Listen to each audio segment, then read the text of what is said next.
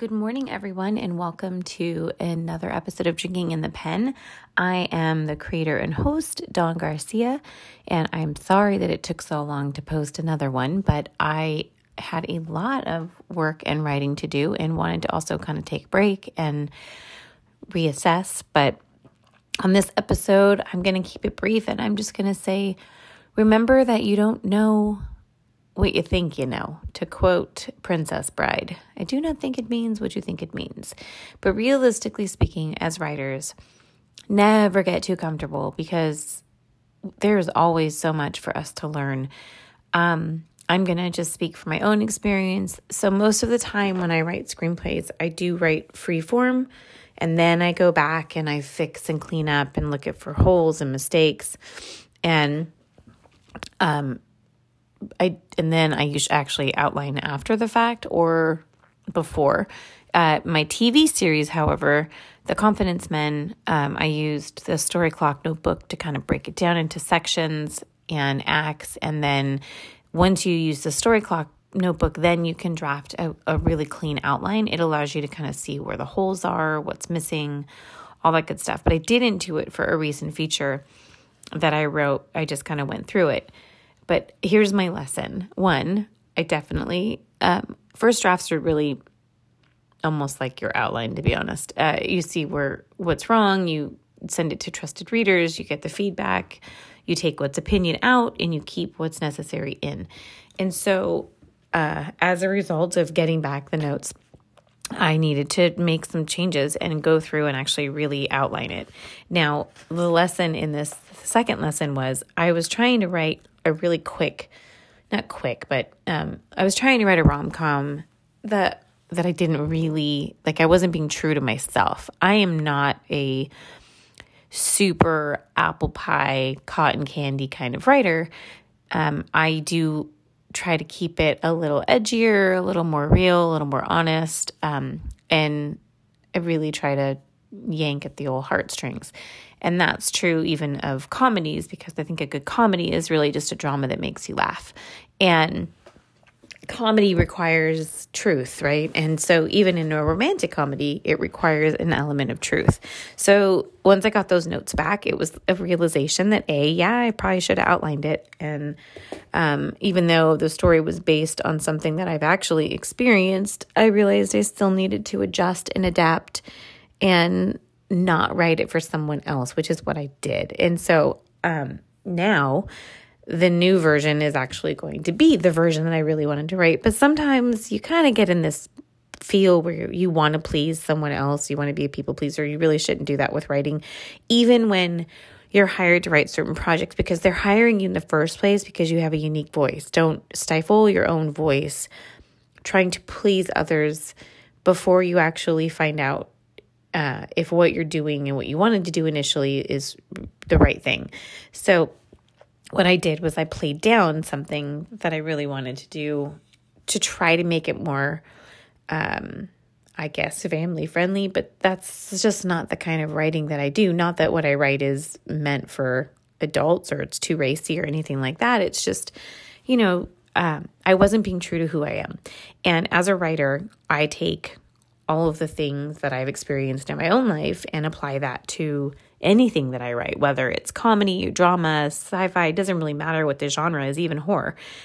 And it's because I know that the constant theme in my own life that comes across in all of my writing, loss and hurt, pain, right? So that is the constant theme in my own life, which, as Stephen King says, none of us are writing anything but the truth. We might mask it in other things. We might fictionalize it. We might completely fantasize whatever our experiences are, but it comes from a place of honesty, which is why they say write what you know. Well, I happen to know about trauma and loss. And so that theme is ever present, even when it's not some kind of sad movie or dark movie or anything like that. And I think that was my lesson. So on the rewrite, I've already done my outline. I got the notes back yesterday morning, or the Sunday. I got it back on Sunday. It's Tuesday now. And I started doing the Story Clock notebook, which is basically the big pie graph, and it helps me break it down into 3 acts, because your first act is, your first and third act are basically at the top, and then your chunk is the second act, which is where so many things need to take place to really consistently show you your timeline from the beginning to the end. And then I will go through and I will draft a much more particular outline for this particular film. And now I know exactly how it's going to be. And it's easier because I'm being really true to my original concept that I really wanted to do, but strayed from for whatever reason. So I think lesson number 3 is don't give in to self-doubt, because self-doubt can really bite you in the ass. And now that I'm going to be writing more stuff for television, you have to learn how other people work, for one, and that's really important. Obviously, outlines are very important. Everybody does them differently. For me, the 40 note card thing never worked because it just makes my brain feel so scattered by seeing that many note cards in front of me. So I do the Story Clock notebook because seeing the visual pie just makes it easier for my own brain to digest and process. And then when you make an actual physical outline, everything just makes more sense because you basically created an image for yourself. So you just kind of write down exactly what you did in the image. And that's really what I wanted to talk about today was, one, you do have to outline, even if you don't want to. Just find whatever that is for you. For me, it's the pie graph, Story Clock notebook mindset, and then writing the outline from there. It helps me see things that I don't normally see if I try to be too free flow. Obviously, sometimes magic happens and the story is so incredibly clear to me and the characters are so very real to me that I don't necessarily have to do an outline, but that's because I've played the entire scenario out in my mind. I know who these people are. I know what they feel, they want, they need, and that really helps. And so for my TV stuff, that really helps me develop the stories a little bit clearer and more concisely. Is I have to believe my characters are completely real. And so I know, like I've said this before, but it's really important. Like I understand their emotional capacity. I know what their nervous tics are. I know what irritates them, frustrates them, hurts them, taunts them, makes them happy, makes them laugh. I need to know all of those things so that when I'm writing the stories, they're not just believable to you, they're believable to me because they are very, very real in my mind. And so what's that line that Hemingway says? Writers are just functioning schizophrenics. And in a weird way, that's kind of true for writers, especially when you're writing fiction or screenwriting for film or writing teleplays for TV, because you live in a world that's completely alive because of all the characters that exist within your stories and the realms that we create. So I just want to encourage you to outline, find whatever that is for you. That was my big hardcore lesson this week. And I usually do, but I tried not to once and it bit me in the butt. And now I'm doing the outline and I'll rewrite it. And I don't have to completely, it's not a page 1 rewrite. It's a pretty, the story has to change, but there's a lot of parts that are already there that I just have to redo that. So it's not really a page 1 rewrite. It's just reorganizing, getting more deep, being more honest, and cutting out all the unnecessary stuff. So this is why we have first drafts. Anyways, I'm hoping the second draft will be terrific and strong and without any gaping holes or without any structural issues. So, that's just important. Now, I feel like I'm way more comfortable writing for TV than I am for film, which is funny because I used to think it was the other way around. But it turns out TV writing makes more sense to me. So I've had to retrain myself. And so that's the lesson for this entire podcast is never think that you know enough. Never think that you know enough. Say that over and over to yourself. You are not an expert. It doesn't matter how many projects you've written. It doesn't matter if you've won 10 Oscars. It doesn't matter or BAFTAs or whatever. What matters is you're always learning. And that means, taking notes, cry, yell, do what you got to do to process those notes, give yourself an hour, then move on. And then make those fixes and make them immediately.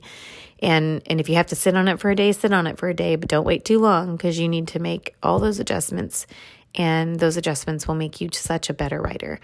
And if you're lucky enough to have a mentor, great.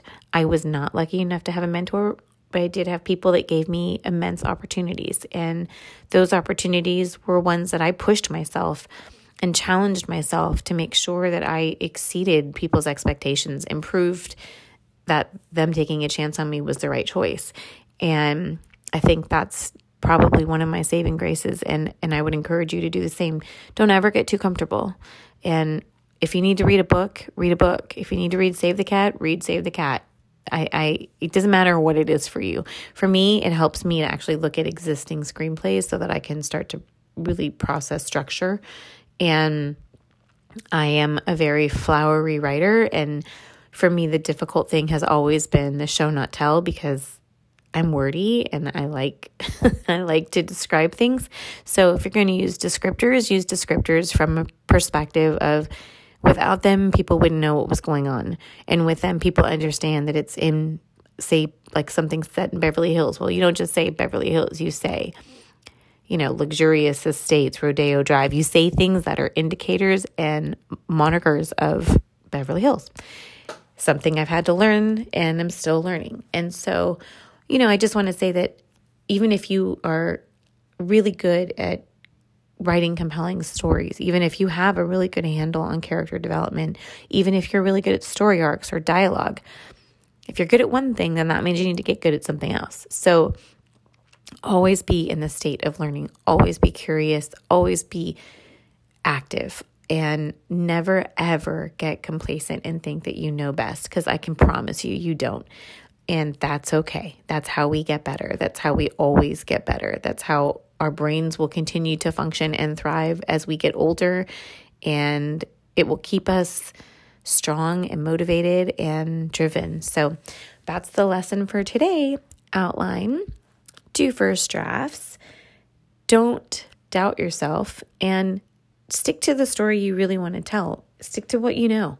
Try not to veer off course, because eventually it has to come from a place of truth. So I hope that helps you this week.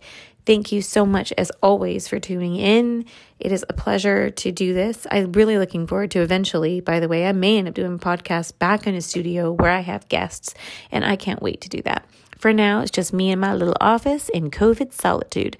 I got a little tired of Zoom, so that's kind of why I decided to just do this myself and just give you little chunks of advice. But I hope one day to be as cool as John August and Dan Harmon and have really fun back and forth podcasts with really brilliant people that are smarter than me and know more than me, and we can just kind of riff off each other, because I think that will be really fun. So anyways, have a wonderful rest of your week. I'm going to drop this a little bit early since I've sort of been out of it for the last couple weeks and have not posted a podcast in a while. So remember to stay inspired, read a good book, and, trust that there's always something for you to learn. Okay, bye. This is Dawn Garcia. Thank you once again for tuning in to Drinking in the Pen.